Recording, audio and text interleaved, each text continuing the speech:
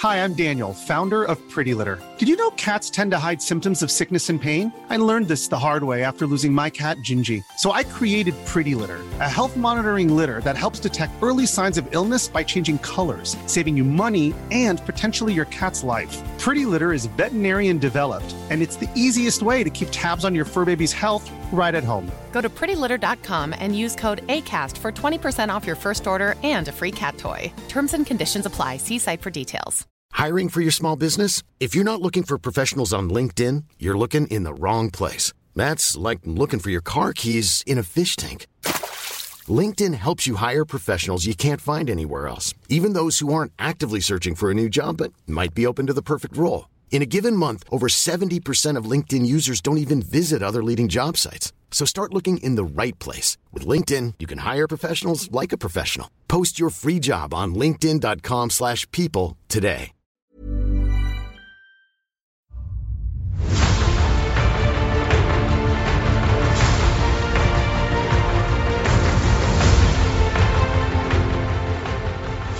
Hello and welcome to the Blizzard Watch podcast. I'm Matt, your sunshiny host, Ray of Sunshine, and with me this week are my two fantastic elf companions. Joe's I'm a dwarf. I'm 100% a dwarf. Yeah, Joe's a dwarf and/or a Pandaren sometimes. Sometimes he's a Pandaren if he wants to be. That's true. But we have Liz Harper. I know you play an elf, and Joe Perez, who plays dwarves / Pandaren, currently but mostly shaman. Currently, I'm a Valpera. Oh yeah, that's right. Is that your hunter or your shaman? My shaman. My hunter's an elf. My hunter will always be an elf. So that's going on. It's been a week. I'm trying to think about how to do the intro thing properly, and I think we're just going to go straight to it. We already knew that they were going to have the WoW announcement on the 19th of April, which is next Tuesday. As we record this, it's Tuesday, so it's 1 week from the day we record it. Mm-hmm. We now know when they're going to do it. We have like an actual scheduled time thing for it. What time is that? I forgot. 9 a.m. Pacific. Yes. So 10 a.m. my time, 11 a.m. Liz time, and I believe noon your time. Yep. So that'll be when we find out what the next expansion is going to be and other stuff and so forth. I positively put this in here. Yeah, there it is. Okay. The Creation Catalyst is just opened this week, right? Along with the LFR Wing 4. Am I correct on that? LFR Wing 4 is next week. So next Tuesday, okay. LFR Wing 4 will go up. But the Creation Catalyst is live today. If you're caught up on all of your Zareth Mortis story quests, that is live and will let you upgrade any piece of Season 3 gear to a piece of tier gear. So that's pretty great. I made a piece of tier gear this afternoon, and do you have tier bonus now, or I had a 2-piece bonus, so now I have 3 pieces. So you just need one more piece for a 4-piece. I need one bonus. more piece. Yeah. I know that on the 15th, which is like 3 days from now, we're going to get Diablo 3 Season 26 on the day I predicted. Mm-hmm. Which is good job. Let's be upfront. There's only so many days it can be. It's not like I actually performed some kind of mystical feat. It's got to be one of these days. Take the win, man. Just take the win. No wins will be taken. No. I will find the Hollow's dark cloud in every silver line. Again, ray of sunshine. That's me. But I do want to talk actually really fast, though, because I think this is really cool. Today is the day for Hearthstone's Voyage to the Sunken City, also known as Matt Gets Liz to Talk a Lot and Just Listens. Mm-hmm. Liz, tell us about Voyage to the Sunken City, please. So, yes, the new Hearthstone expansion went live today, and I am actually really, really excited for it. And a lot of that is because of the theme. This whole thing has this grand underwater thing. You're going down to the sunken city of Xanashari. Am I saying that right? Do I have the right thing there? Yes, Xanashari, yep. Yes. So you're going down there, and all of the cards have this great underwater theme. There is a new mechanic called Dredge, which will pull up the bottom card of your deck. And there are lots of cards that say you play the card, and it will put another card at the bottom of your deck. So you play a card, and then you have another card sink to the bottom of the sea, the bottom of your deck. And it just has all of these cool thematic things that I think are great. And it's really fun. I think it captures this lighthearted nature of the Warcraft universe that Hearthstone is really good at. Yeah, one thing I saw really fast. Yeah. You know who Dave Greco is, right? I do not. I'm bad with names and he's people. the new art guy that they hired for World of Warcraft. But he also did a card for Hearthstone. I guess he did, what's it called? Sea Dryad Lunara. Okay. Which is available in the Tavern Pass. And I'm looking at the art he did for it, and it's really, it has tremendous Disney vibes. It's a really beautiful card. Yeah, there's just, the art is great, and it's fun, and it's colorful. And it just has it has this great underwater sea theme that I think it's just really fun. I like Hearthstone when it's lighthearted and fun. And the last expansion was kind of Alterac Valley themed, there was nothing wrong with it. It's just, in Warcraft, I'm kind of tired of the Alliance versus Horde thing. And I looked at this big theme that was Alliance versus Horde, and I would just, I felt tired immediately. So I wasn't super invested in the last one, but I'm just really excited to see how this one plays out. It's just really fun. It's a fun theme. There are sea monsters you can summon, these giant colossal minions. So I'm looking forward to it. Like there's one card, I don't know if it's a good card, but it's called Flipper Friends, and it will play, and you can choose to summon a 6/6 orca, or you can summon 6 1/1 otters. And it has this art of like an orca swimming with a bunch of otters. And I love this. I love everything about this expansion. The cards are great. And it's fun. It's fun. It's a fun look at kind of this underwater thing. It takes this theme throughout every card. And I think it's going to be a lot of fun. If I had known about this just 3 days ago, your D&D game would have gone very differently. Yeah. Underwater level, suddenly there's orcas and otters and a team. You don't know why it's happening. No one knows why it's happening, but it is. It is happening. I mean, you met the weird half-orc otters that existed in my world at one point. I'm gonna have to make an otter the size of an orca. So do you want the orca-sized otter or the otter-sized orca? Only if there's a lot of those otter-sized orca. Although that's really just small dolphins at that point. There's also a card, I forget what it's. There's a card, I forget what it's called, but it's about shrinking things, and it's like it shows a picture of like a tiny orca and a giant clownfish. Like I think it switches stats on a menu or something. It's just, the art is so much fun. Life is chaotic and difficult. I enjoy things that are just lighthearted and fun for the sake of being fun. Yeah, I think this is one of the reasons why I always never got why people were so upset about Whimsydale with /Whimsyshire. It's like, yeah, you know what? Yes, it's weird and bizarre, but it's none of the secret cow level was never meant to be taken seriously, and it looks bright and colorful, and it's a chaotic juxtaposition. It's great. I was always fond of it. So, yeah. But okay, we've talked about this, and that's cool. Anything else you want to talk about it before we move on? No, just it's out today. Go play. Have fun. Liz posted a link to an article that's on our site that I wanted to talk about because it's something we've talked about before, but it's always worth mentioning again. We have a list now of what the various guilds that were tackling Mythic Sepulchre, the first ones, spent, and it was a lot. The number one guild, the number one spending guild was a guild like Jiantang Hong. I don't know how to pronounce that. I apologize. They spent 1.1 billion gold on the race Mythic on the Mythic race. Team Liquid spent 723 million gold. Echo, who actually won it, spent 694 million gold. SK Pieces spent 679 million gold. Methods spent 480 million gold, and BDGG spent 293 million gold. And I'm like, there's slightly more in some cases, but I'm rounding. As Corey, if you're here in the chat, if you're in the chat, Corey, hi. Corey posted in his article that, if you do the math on how much real world money that is, it will hurt you. And I agree, because I did it, and it did hurt me quite a bit. It's just, it isn't like, and the thing is as he points out, they're not paying to win, because the guild that won it all spent less than the guild that came in 5th or 6th. Well, And the other thing is they're not actually buying these with WoW tokens. They're not, buying WoW tokens. They farm this stuff up. Yeah, they farm it out, and then they pay for people pay them for carries and stuff later. Yeah. They take out like loans for gold to have enough for World First, and then they pay it back over, I suppose, the raid tier, and it's just wow. This is just I can't even conceive of this much gold.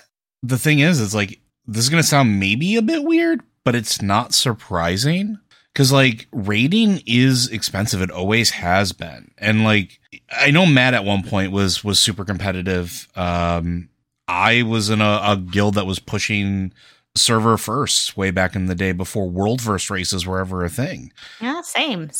In you as well. Like it's one of those things where like, if you were to take all of the gold that we spent now and like convert it with inflation, to what like the current rates of things are, like the gold economy is completely different, but I wouldn't be surprised if we're somewhere close to some of these ridiculously high numbers. I'll tell you right now, it isn't even the gold cost that people don't even think about. It's the time. It's the time. It's the time you have to spend. They're spending money to avoid that time. They're spending gold so they don't have to spend the time because they don't have it. It's a world first race. They're trying to kill these bosses first. One of the things he points out is that they spent like 10 million gold just on people trading the tier chests, getting people to trade the tier chests to them, for the chests and shoulders from Rygalon and the Lords of Dread, because they couldn't even get that the first week because it wasn't open. So that's why they did the Mythic splits the first day that Mythic came on. The reason they went and did them all is because that's the first time that Rygalon and Lords of Dread were available in normal and heroic. So that's the first time you could get the shoulders. Mm-hmm. Yeah, so they just did an obscene number of these splits. I mean, and they had to bring friends. They had to bring they had feeder guilds going with them, and they're paying those guilds for that privilege. It's like, you get to have all this other gear. We're taking the tier. And that's something you have to spend gold on.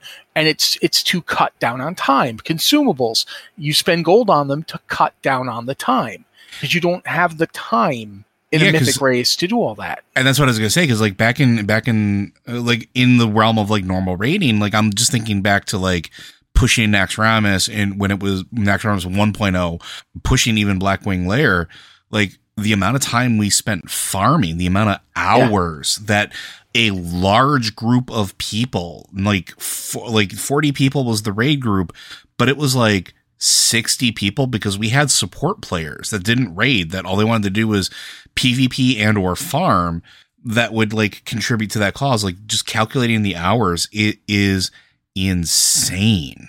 Well, like, I mean, you're talking about that. I remember there was like one druid who had like 6 druid alts. Yeah. And all those alts did was run around Fellwood gathering the materials. There was like a tuber or something in Fellwood that you could use as like an extra healing potion. The tuber root, I forgot what it was, but it was an extra healing potion that was not on the cooldown. Just spent all their time gathering those things and then switching to another character and gathering them again and would go over Fellwood like a sieve, just constantly farming those. Because we were doing, I think it was Twin Emps, when Twin Emps were current. Oh, yeah. Yeah, we were pushing Twin Emps, and Warlocks had to tank one of them. Yep. The one that would switch off the caster. So the Warlocks would just be pounding those things at health stones.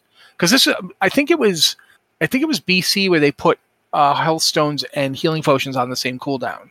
And like towards the like middle to end of BC too, like because before then we were still farming tubers up through, I want to say SSC. Maybe, I don't remember. I just remember like we would have them on Twin Emps, and the Warlock would be like health pot, healing potion, tuber. By the time tuber got used, health pot would be off the cooldown because back then they didn't have the thing where once you used it, it was done. So you could actually go ahead. You know what? It's been so long that I haven't paid attention, but like it locks you out now, even though it has a 5-minute timer, doesn't it now? Yeah, it does. It locks you out. Once you use a health potion, you're done. Yeah, you don't get another one. So it was, I remember like all these things. Like the other thing we would do is like get various resistance potions. Mm-hmm. And you would have one guy who was just, his job was to gather the materials, that another player's job was to make the potions. And there's this and all of that is stuff that these guilds don't have time to do because they have to get it all done within like a 2-week burst. And this tier in particular, I remember, Liz, this was you pointing this one out. This one went long. Yeah, this was over 3 weeks. And because it went long, a lot of people had taken time off work to do this.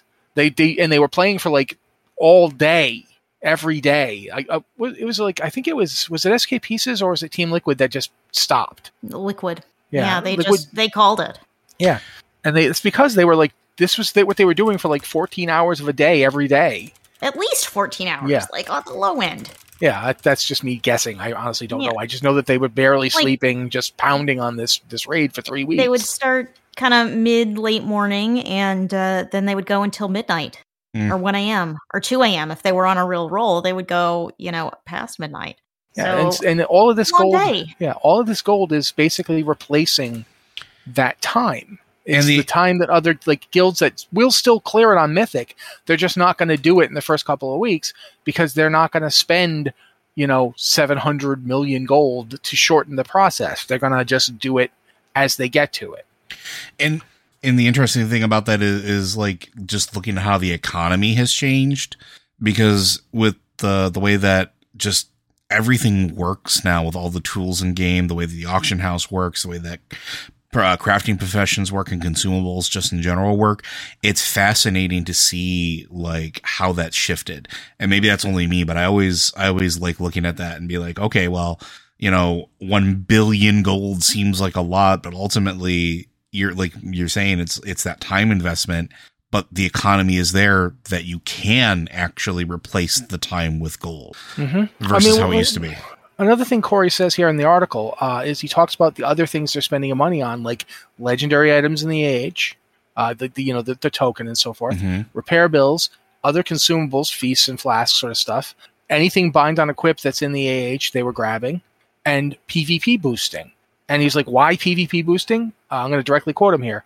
It meant that guilds would have more high items available to their weekly vaults. So you're spending gold to get PvP boosted because you want to have better stuff in your vault. It's just that simple. Oh, we were talking about this yesterday too. That's the other thing that I think is fascinating is like they figured out the mathematical percentage on how many bosses you have to kill and which bosses specifically to trigger better chances at getting tier loot in your chest. And we were just talking about that last night, I think, Liz, right? Like while we were raiding. And it was interesting that like there is an actual mathematical equation. I was not here for last night's raid. Oh, that's right. Crud. Time is wibbly wobbly, folks. I'm sorry. Wow. I can see how much of an impact I made in the raid guild that just I didn't show up and no one noticed. You should think of it this way. You just live rent free in Joe's head. You do. He constantly thinks you're there. I do. But wow, I'm sorry. But yeah, we were just talking about it. Like, I guess there is a percentage that like based off of what it is. And if you kill tier bosses, it increases it, and then pushing a certain level of M plus on top of it, gives you, I think it's like a 13% chance or something like that to get to pull tier. And then it's like a 12% chance or 11% chance or something to pull like multiple pieces of tier. It's interesting. So I'm wondering if some of their runs and splits were to maximize that as well. Yeah. But I think at this point, we're going to move on to talk about something else really fast. We have an article on the site about patch 9.2.5 and Shadowlands Season 4. And it's basically, Andrew wrote a good post that basically just kind of rounds up what we do and don't know, which there's a lot we don't know. But we do know that they're going to do the Mythic Plus and PvP Season 4 stuff for 9.2.5 is really interesting. There's going to be like various... I never know what to call them. I guess mega dungeons is what we're calling them. That since Legion is what we called them. Yeah, the various mega dungeons are all coming back to the Mythic Plus in Season 4. We're going to get Return to Karazhan, Lower and Upper. We're going to have Operation Mechagon, the Junkyard and Workshop areas, and we're going to have Tazavesh's Streets of Wonder and the Solea's Gambit are all going to be part of the rotation. You'll be able to run those dungeons. Obviously, we could have expected Tazavesh anyway. That was one that would likely have happened anyway. But Mechagon and Return to Karazhan, we hadn't had dungeons come back to Mythic Plus outside of Time Walking before. And we had the Legion ones come back in Time Walking, but this is just straight up, they'll always be there for the whole season. So that's cool. In addition, we're also getting Grimrail Depot and Iron Docks from Warlords of Draenor. And we talked last week about the fixes they're making to Grimrail Depot to make the motion sickness issue less cumbersome. You can basically turn off the landscape motion to prevent Grimrail Depot from giving you motion sickness. No word yet on them fixing Iron Docks to not be horrible. As far as I know, it's still going to be bad because it's just bad and no one should ever want to go there. Iron Docks aren't that bad if you do the Iron Stars correctly. Yeah, okay. Yeah, sure. Iron Docks aren't that bad. I'm rolling my eyes so hard I've just given myself a sprain. Anyway, yeah, but still, that's pretty cool. We're getting the new affix, which is the reclaimed affix. That's coming in season 4 as well. I'm really happy about this, even though I probably won't do too much of it, for the same reason that I'm happy about the new raiding season. Did we talk about the new rating stuff from 925 last week? We did a couple weeks ago, actually, when they first announced it. Yeah, so I won't belabor that, but that's basically you'll be able to run a Castle Nathria and the I never know what to call it, Sanctum of Domination. Sanctum of Domination. Yeah, I don't know why I always want to call it Sepulchre of Damnation and Sanctum of the first ones. This is just like when I had the same problem in Legion. Tomb of what is it? Tomb of Sargeras, or is it Temple of Sargeras? I don't know. But yeah, they're adding in. Well, actually, I'm just saying, Liz, you talk about this because I remember you talked to me about it before. They're adding like mythic style affixes to raids. Yeah, and I think it's really interesting because they're going to up the raid gear. They're going to up the eye level to be on par with more modern stuff, and it just gives you a reason to go back and revisit these things, which I think is really interesting because as the raid tiers progress, you like do this one for a while and then you never ever go back because there's no point to going back. Why would you go back? Because it's too challenging to do on your own or in a small group. But like if you wanted to farm transmog, you have to wait until next expansion, at least. And if you just want gear, this is the worst way to get gear because it's kind of difficult still. You need a group, and you can get better gear in a bunch of other places. By this point, you wouldn't want to go back to Castle Nathria because there's so much catch-up gear is better. Yeah, catch-up gear is way better. Sorry, for whatever reason, you said ketchup gear. My brain immediately went to that really cheesy joke about the tomato and ketchup. I'm sorry. It's been my head is weird.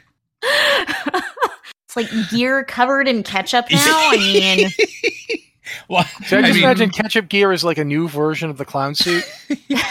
You know what? Let's go. I'm down for it. I'm here for it.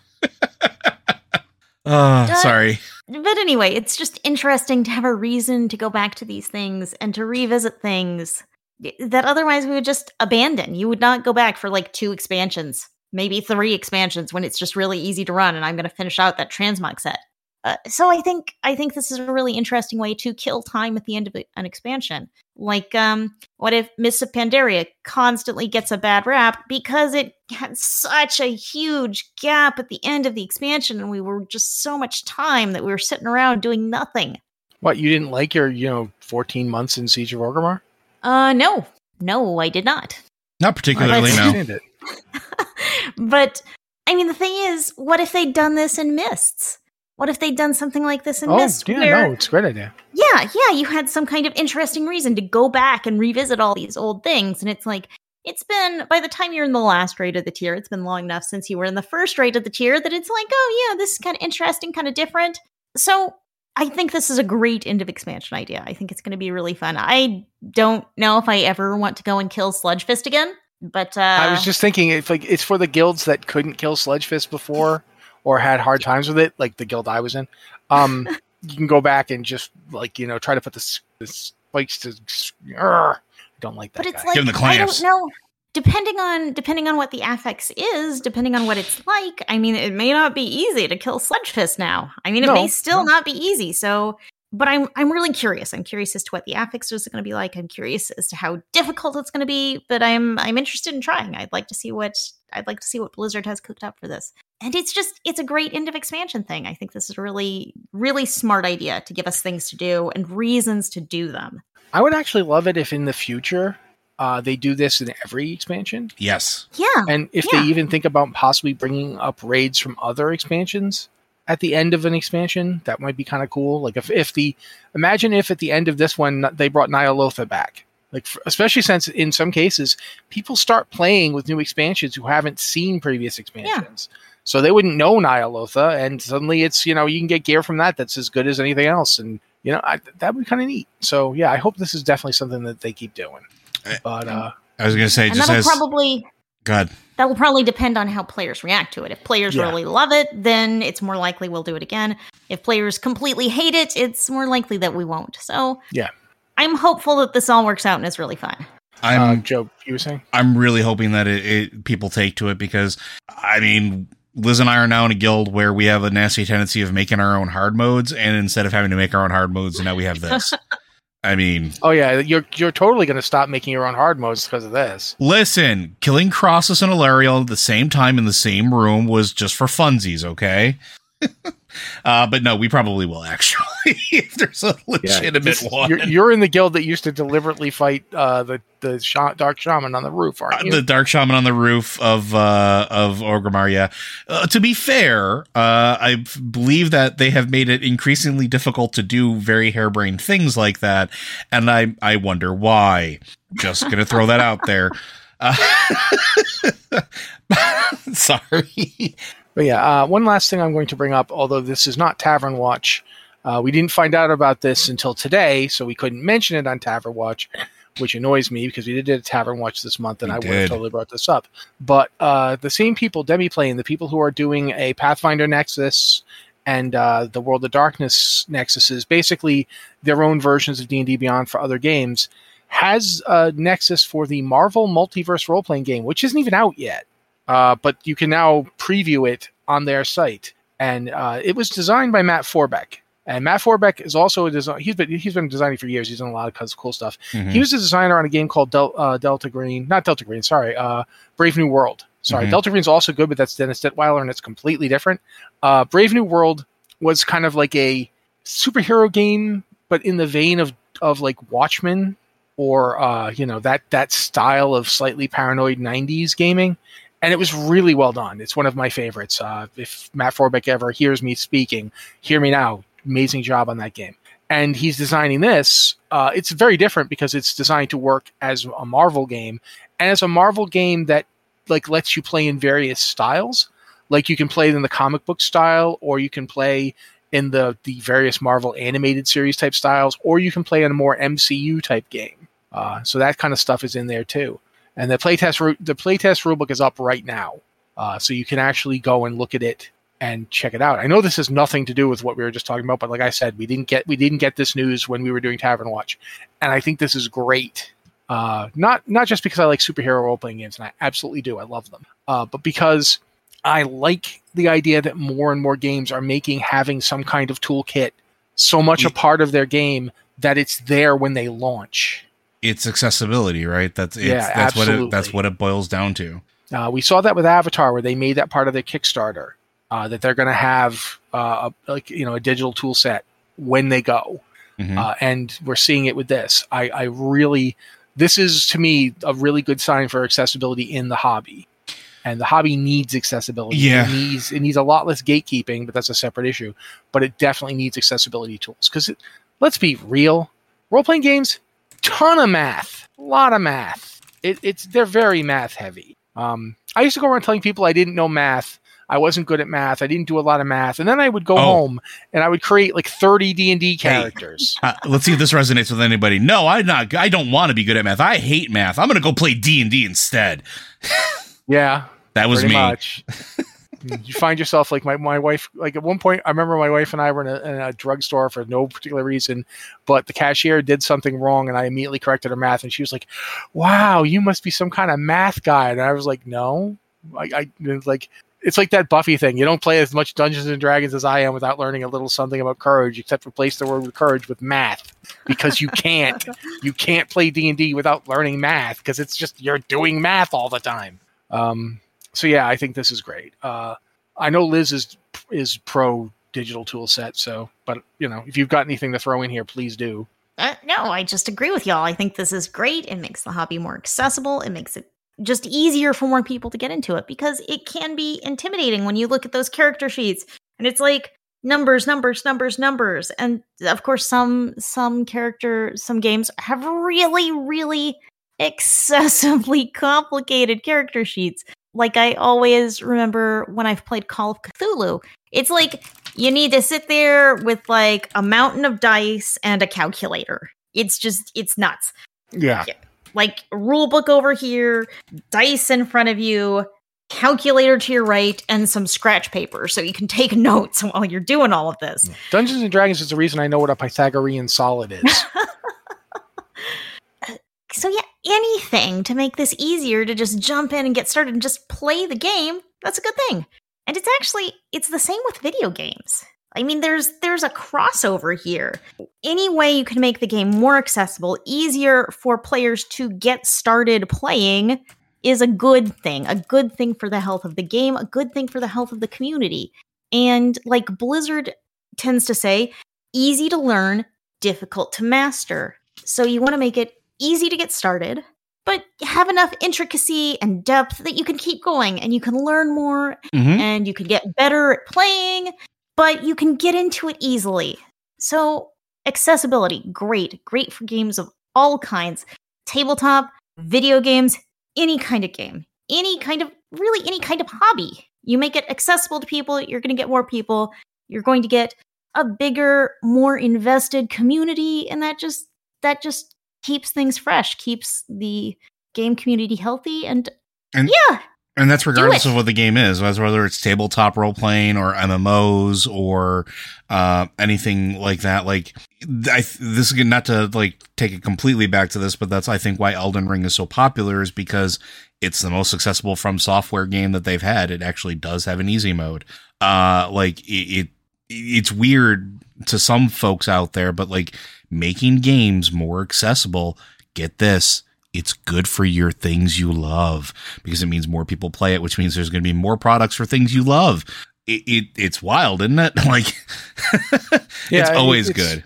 People keep forgetting that it's very easy for these things to sink. There's a lot of time invested in them. I think at this point, we've done a fair roundup. I mean, we could probably do a few more things, but I'm going to move on because I want to do some of these emails we got because you guys did email and you did hit up our Discord, and I want to reward that by actually talking about your questions.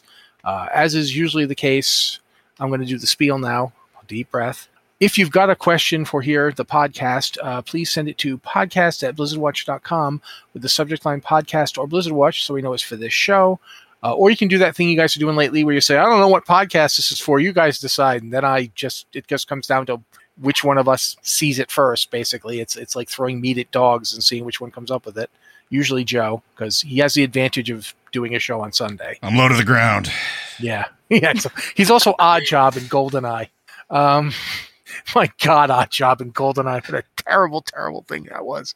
Did you ever play GoldenEye, Joe? Why do I have to throw hats at people? Yeah. Odd Job in GoldenEye was shorter than everybody else, so he's very hard to shoot. Anyway, this has nothing to do with anything. If you don't like to send in emails, you can go to our Discord server. We've got the Patron Q and Podcast Questions channel. That's for patrons because we do like to take patron questions that they pay the bills. We like to reward that. But if you can't afford to be a patron, I understand that. As Joe likes to say, times are tough, and believe me, this week I've seen that. So you can go to our Q and Podcast Questions channel, and you can ask questions there. Well, we'd look there as well. We've done this in various ways in the past, but this week I'm just going to read the first questions because it gets it out of the way, and then we can go me, Liz, Joe. So, okay. Hello, watchers. Not sure which podcast this is for. Most likely depends on the answer. I started WoW in Cataclysm and didn't spend much time in Black Temple before playing BC Classic.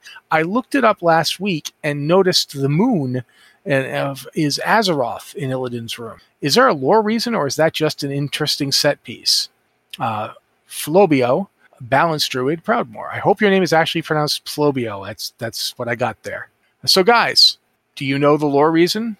I know Joe probably should. I'm not a lore person. I go in, I look at the sky, I think, wow, that's really dramatic. This is explained in the Illidan novel, but if you want to give the TLDR, feel free. No, you're doing it. I read the question. No, that's not how this works. I don't want to do TLDR. We're in a deadlock. No, all right. basically, Illidan in the book, since Joe doesn't want to, Illidan in the book. Hold on, I'll do it in a squeaky voice because Joe doesn't want to. Illidan in the book. No, I won't do that. I've had a really rough week. I'm sorry. Illidan in the book is basically using a device. I forget. It's called a key. I forget the something key that he stole to affect the Legion portal network. He's literally using it to spy on Azeroth. Yep. Like that is Azeroth. He's looking through a portal at it. So when he stops doing that, it goes away. Yeah, there's also some context there of Black Temple twisting itself to the not the desires, but like the denizens' like fears and like personality a bit. And so like their fixations become a thing, because when you go in there and you see what Black Temples become, it is very much, each wing of it is very much what the residents of that wing are, right? Like it's very indicative of that. And he was always fixated on Azeroth in some capacity, the denizens therein, as well as his, beloved Tyrande, who has been stolen from me by Malfurion, my brother. How dare he? Stuff like that, usual reasons. I like how I'm hoping someday he gets to come back and meet jacked Tyrande, who will then, pound him into the ground. You know what? The funny thing is, though. Sorry, not to run him aside, but like I think at this point, Tyrande will just look at him and go, "I get it," and then they'd like go down for a pint. It sucks to be obsessed. Okay, but yeah, that's the basic lore reason right there. That's out of the way. We got it dealt with, and now Liz, next one's you.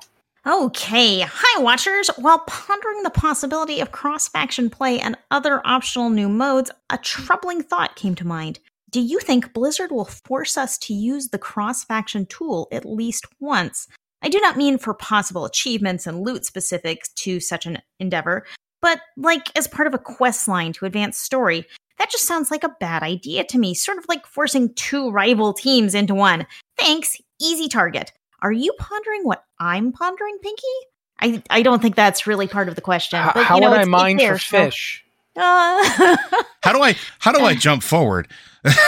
Why does I don't understand why skinning a bear angers all the other bears in the area, Brain. I'm going to say up front that the way that this feature is designed to work is it's with your real ID friends. It's not just you and any horde people who happen to be around. You have to know them. So I don't know if they'll force us to use it. I don't think so. There's no way they force us to do this. Yeah. I feel pretty confident that they aren't going to force us to do this. They've talked up pretty seriously about this being optional, about this being an opt-in, about you having to choose to do it. So I don't think they're going to push us. There is another option that isn't forcing us to use the tool, but to soften the idea to players, is they might have a scenario where you have to work with the other faction, not necessarily cross-faction actual play, but maybe there's something that informs it via story, via questing or something like that, that maybe your character has to work in some capacity with it. I don't know. Again, I don't think it would be a good idea, but I could see something like that versus the actual use of the tool. And we've seen from like Exile's, I think it's Exile's Reach, the new starting zone. I can't remember. It's been it's Exile's Reach. Where you finish it by doing a dungeon, or the Mage Tower where you get a party. Like, you are doing things that there are NPCs that fill gaps. They might try something like that as an optional introduction or something like that as well. That doesn't actually force you to do it with real players. Who knows? Exile's Reach, technically, you're not in a real dungeon. You're not. Like it sets it up like a dungeon, but it's just you and a bunch of NPCs, who take on the roles of tanks and healers. Same with the Mage Tower if you're a healer, right? Yeah. Although in the Mage Tower, if you're a healer, I pity you deeply. My word. As well you should, because it's not pretty. I'm looking at you, Granny. Come on, you're a better shot than that, Granny. You know how to not stand in bad, Granny. What's the I forget what they call it, but the thing you do where you go in and like train that they introduced in Pandaria? Montages? Oh wait, no, those are 80s movies. Sorry. Yeah. You know what I'm talking about, though. That's funny. I would have laughed, but I'm stuck on this thing that I can't remember the name of. But like, you remember, like, you'd go do it to get a like challenge trial or something. Challenge? No. You go to the Temple of the White Tiger and you'd Proving Grounds. Proving Grounds. Thank you. like if you did the healing proving ground, like where you're trying to heal these people. Thank you, like Molly Razor in chat. Yeah, the tank has no concept of what threat is, and the DPS like are magnetically attracted to things on the ground that will kill them, making it a pretty good simulation of an actual a party. I'm not saying it isn't, but my word, if that was bad, the mage tower as a healer is just. It's Granny. No, I'm not joking. Like my ire at Granny is because she's always the one that dies because she doesn't understand how to not stand in bed. Like, come on, Grandma. This is in the healing challenges, all sorts of them, including like getting healing artifact weapons. They're making you heal an NPC party. These NPCs are the worst players ever. The worst. You know, like in the. Do you even have cooldowns?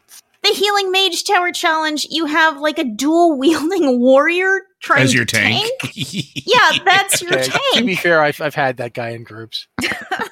One time I was that guy. I'm sorry. But yeah, like in modern dungeons in Legion, you know, it's hard to pull threat. I mean, you really have to work at it to pull threat. Or your tank really has to work at it to not hold threat. That's just kind of the nature of the game these days. It's a challenge to pull threat. Like back in vanilla, back in Burning Crusade, it was easy. You really had to think about it and try not to pull threat. I remember and we're getting off track, so we'll try and come back in a second. But at the end of Wrath of the Lich King, just before they made the change to get rid of armor pen, all melee and physical DPS had armor pen up the butt. They had tons of it. And as a tank, I had to start stacking armor pen because I was just not able to keep ahead of a rogue who had like close. At one point, one of our rogues got above 100% armor penetration, and that did really weird things to your damage. They had to hotfix this because when he hit 110% armor penetration, it gave the things he was hitting negative armor. They would take more damage from everything, like huge astronomical numbers of damage.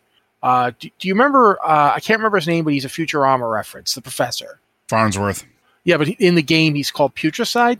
Professor Putricide. Yeah, he's their version of Farnsworth. Yeah. He pulled Putricide off of me and killed him before we could kill him.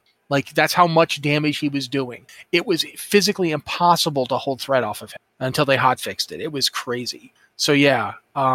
They've changed it the great deal since then. No more of that waiting for Sunders stuff. Sunders aren't even in the game anymore because of that.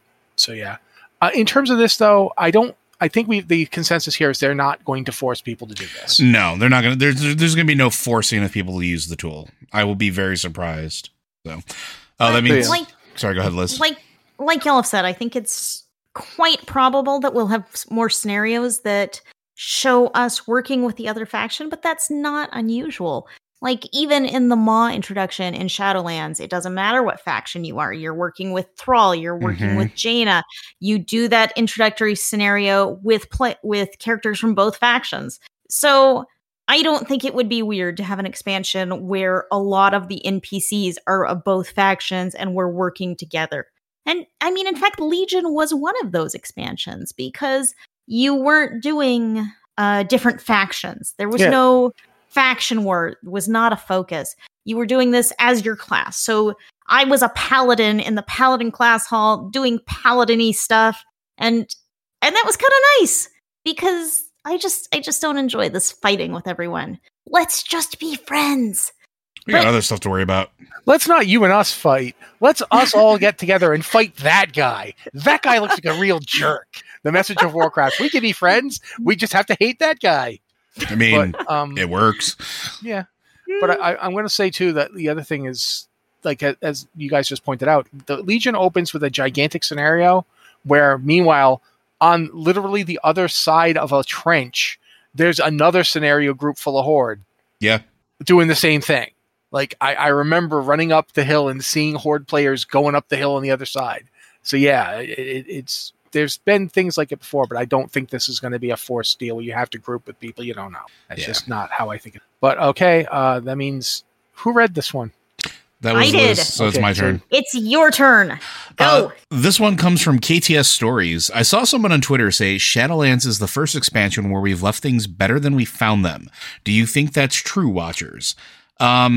not the first, technically Legion. So I would argue Mr. Pandaria. Mr. Pandaria, we did not leave it better than it was. Yes, we did, because we killed the Shah. Up We until that also- point, Pandaria was stuck. We also in its- blew up the veil. Yeah, all that stuff happened. Yeah. But let me look at it this way. Pandaria was stuck in an eternal stasis where people had to control their emotions constantly, or monsters would come up out of the ground and destroy them. Okay. And they couldn't contact the outside world or ever grow or change. That's what we changed.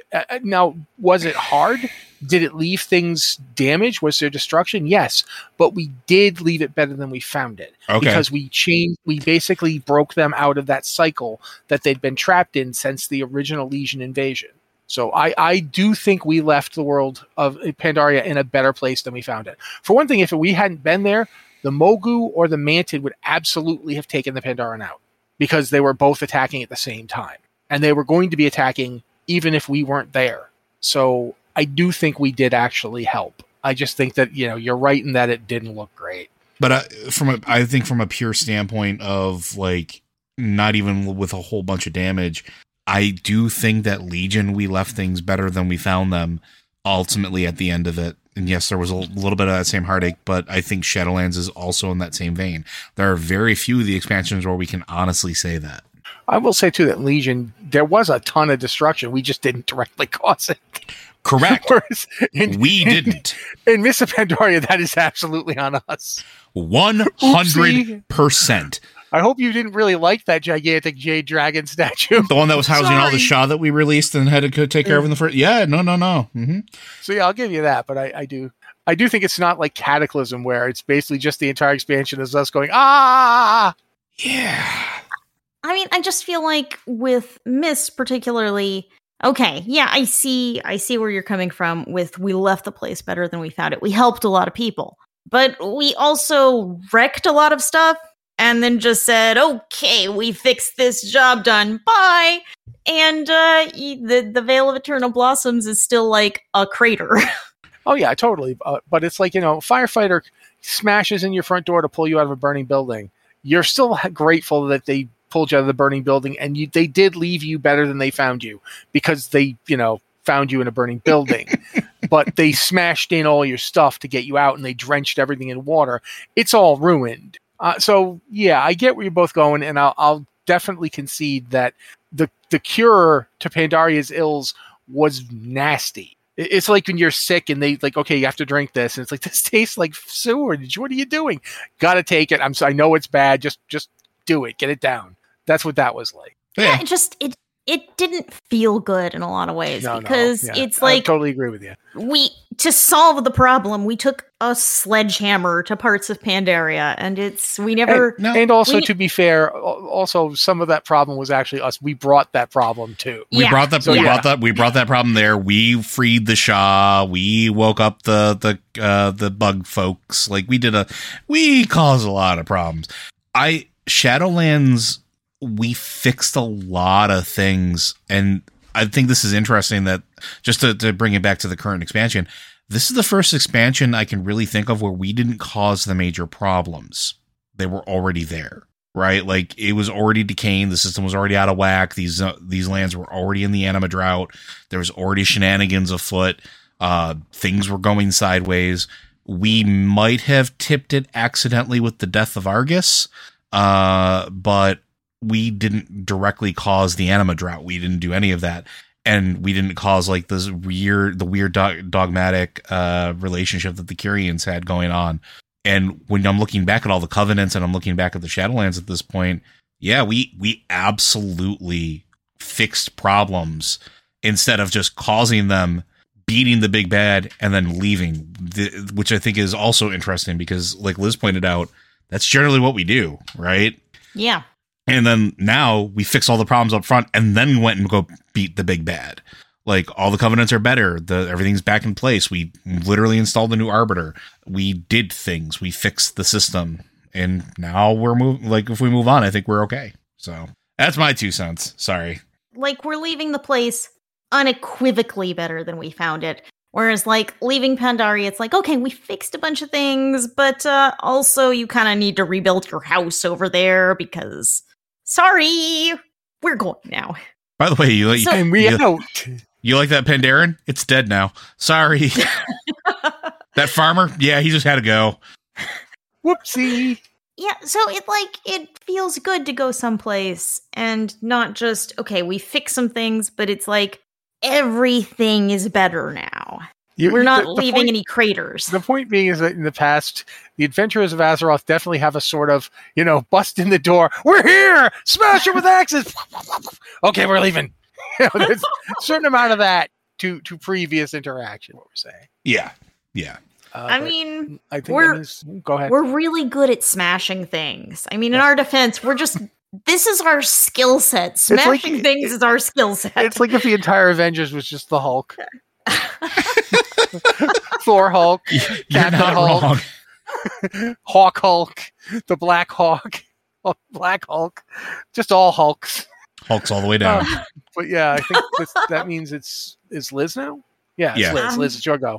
Okay. Frozen ones. So what's the best tabletop RPG if you wanted to run a Warcraft campaign?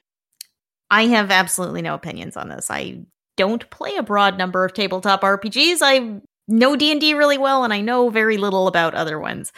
So, yeah, if I were going to answer, I would say a D&D framework, because that's what I know. And but I don't know if that's the best one. I mean, it seems like it sort of depends on what kind of game you want to run, too. Like, D&D has a big combat focus, and you look at a system like Powered by the Apocalypse, which is a little more narrative-focused and a little looser on, like, the math and the numbers. I'm just going to have to throw it out to y'all. What do y'all think? Y'all are much more familiar with the broader world of TTRPGs. I'll go because I'm sure Matt has opinions. I think it does largely depend on what you want to run. If you want to run a largely combat-focused game, I think something like 5th edition is perfectly fine for that because it is built around, ultimately, combat in mind. It has all the rules in there for spellcasting, melee, ranged, everything, and it is based off of grid-style combat, which is very similar to how you would kind of think about combat in World of Warcraft. If you want something that's more story-driven, then I think Powered by the Apocalypse actually fits really well here. And I'm not just saying this because I'm a big shill for it. I am. But it's when you want to talk about pure story and role-playing and having something where players have like control and investment in it, and you want to run something that's similar to the Warcraft books, something that has those types of events that aren't these massive battles, then something like that where it encourages the role-playing, encourages the interaction. And when you do have stuff, the combat tends to be more narrative-driven or narrative-inspired, I would go with that. There's a ton of options out there if you wanted to run something that was more old gaudy and wanted to go into the cosmic horrors of our own mindset. Cthulhu exists for the Call of Cthulhu exists for a reason. It is a horror system that has sanity and has the new version is pretty good for stuff like that. And you literally just slap a Warcraft coat of paint on it and you're good to go. So like Liz said, it ultimately boils down to what type of Warcraft tabletop RPG experience do you want to have. So those are my 3 choices of the 3 major ones that can come to mind. So now I'll shut up and let Matt talk. Well, I mean, I think I will echo both of you in that D&D would work fine. If there's a lot of reasons why D&D is actually a really good choice. First up, it's got a big player base, so it will not be hard to find people who know D&D to play with you. Or to help you do adapt stuff if you need to do so. There's room in D&D for just about all the cruft of Warcraft. It really depends on what kind of like are you trying to emulate the video games? Because if that's the case, there's a game called Light that has a rule system, the Lumen Engine. Lumen Engine is built to simulate video games. Mm-hmm. And if you want a video game like TTRPG experience, I really heavily recommend the Lumen system. It's really good. I'll echo that. It's similar to Powered by the Apocalypse, but it's more focused on doing stuff to feel like you are in a video game. Fast-paced, a lot of action, and specific moves and combos. So it would work really well for a World of Warcraft adaptation if you're actually trying to make your game feel like playing World of Warcraft. But at the same time, it's not a ton of rules. If anything, World of Warcraft is too complicated for a tabletop game. There's just too many buttons. There's too many moving parts. Yeah, but Lumen would be a good idea for that. If you wanted to get more of the concept of playing a hero with very defined abilities and so forth, the Cypher system isn't bad. The Cypher system actually has a lot to offer you in terms of being similar to a Warcrafty experience, and I would say give that a look. The Cypher system rulebook has been revised a couple of times now. It's really not a bad go. But I would also say one game that I haven't heard people mention a ton in these kind of discussions in terms of like how to do a Warcrafty style RPG. It's actually, I'm just gonna bite the bullet here. Mutants and Masterminds, because Warcraft characters aren't just a D&D fighter is like a Warcraft warrior, but a Warcraft warrior is like starts as a 20th level D&D fighter. Like you get crazy powerful very fast in Warcraft compared to D&D. Mm-hmm. Like, and games like Mutants Mastermind or Exalted is another possibility, or the Trinity Systems Aberrant, which is basically just the same game system with a slightly different coat of paint on it, can emulate that ridiculous power level. Like, think about when you're playing your max level Warcraft character and you go to Black Temple and just destroy the place because you're transmog farming. If you want that feel to your D&D game, if you want to do a Warcraft game where you honestly go looking for ancient treasure just because it's pretty, you could absolutely do it with like a superhero game like Mutants and Masterminds, or a game like Exalted, which is basically high anime. I don't mention the game because I hear bad things about the publisher, but there are several other games of the type that are basically just anime adaptations that could work really well, because Warcraft has a pretty heavy anime influence. So yeah, look at you, Record of Lodoss War, which was actually the retelling of a D&D campaign. Yeah, I mean, and there's still like Goblin Knight and so forth. There's quite a few of them, and I think that could be something cool to look into. It depends on which system you like, and there's a lot of them, and I hesitate to bring up any particular one. You're spoiled for choice, really. Yeah, I mean, I'm sitting here looking at Earth Dawn, thinking, "Wow, Earth Dawn could work."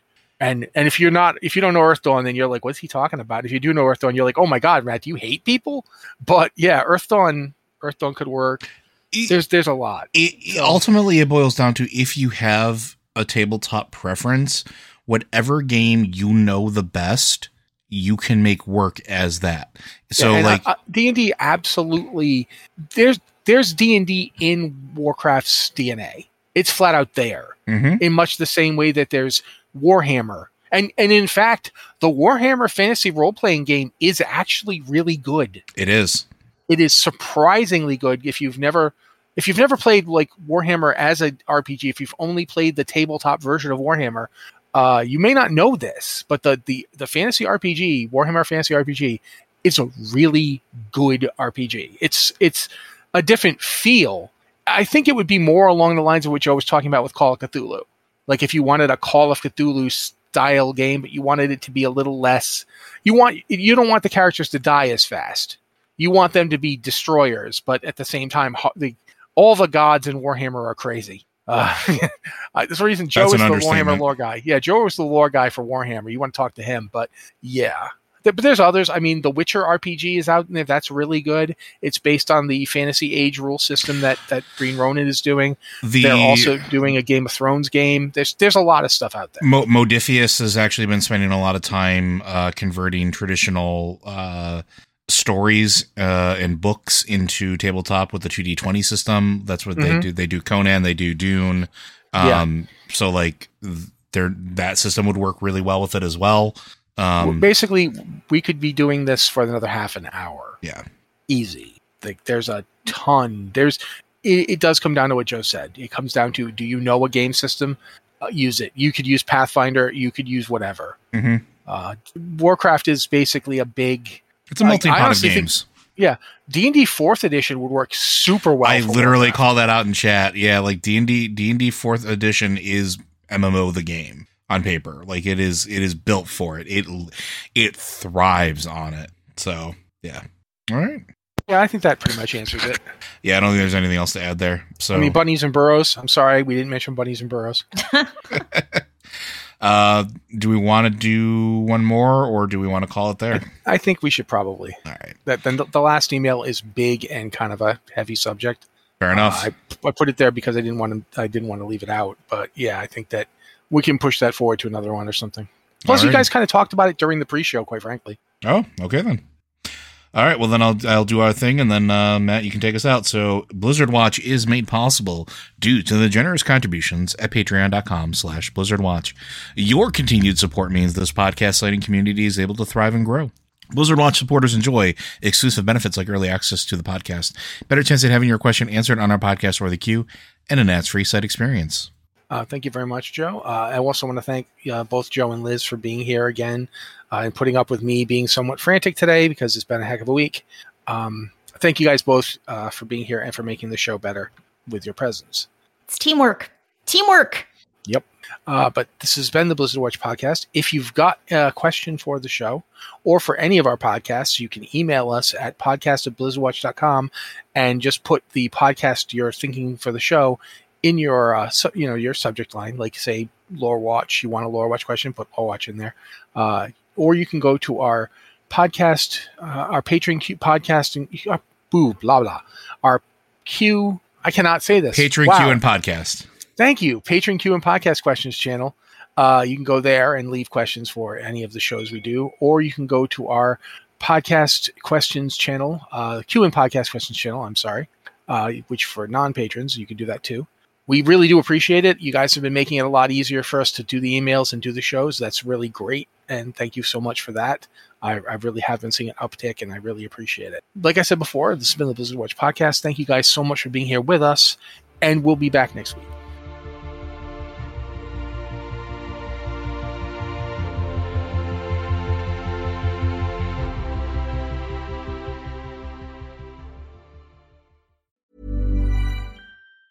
Hi, I'm Daniel, founder of Pretty Litter. Did you know cats tend to hide symptoms of sickness and pain? I learned this the hard way after losing my cat, Gingy. So I created Pretty Litter, a health monitoring litter that helps detect early signs of illness by changing colors, saving you money and potentially your cat's life. Pretty Litter is veterinarian developed, and it's the easiest way to keep tabs on your fur baby's health right at home. Go to prettylitter.com and use code ACAST for 20% off your first order and a free cat toy. Terms and conditions apply. See site for details.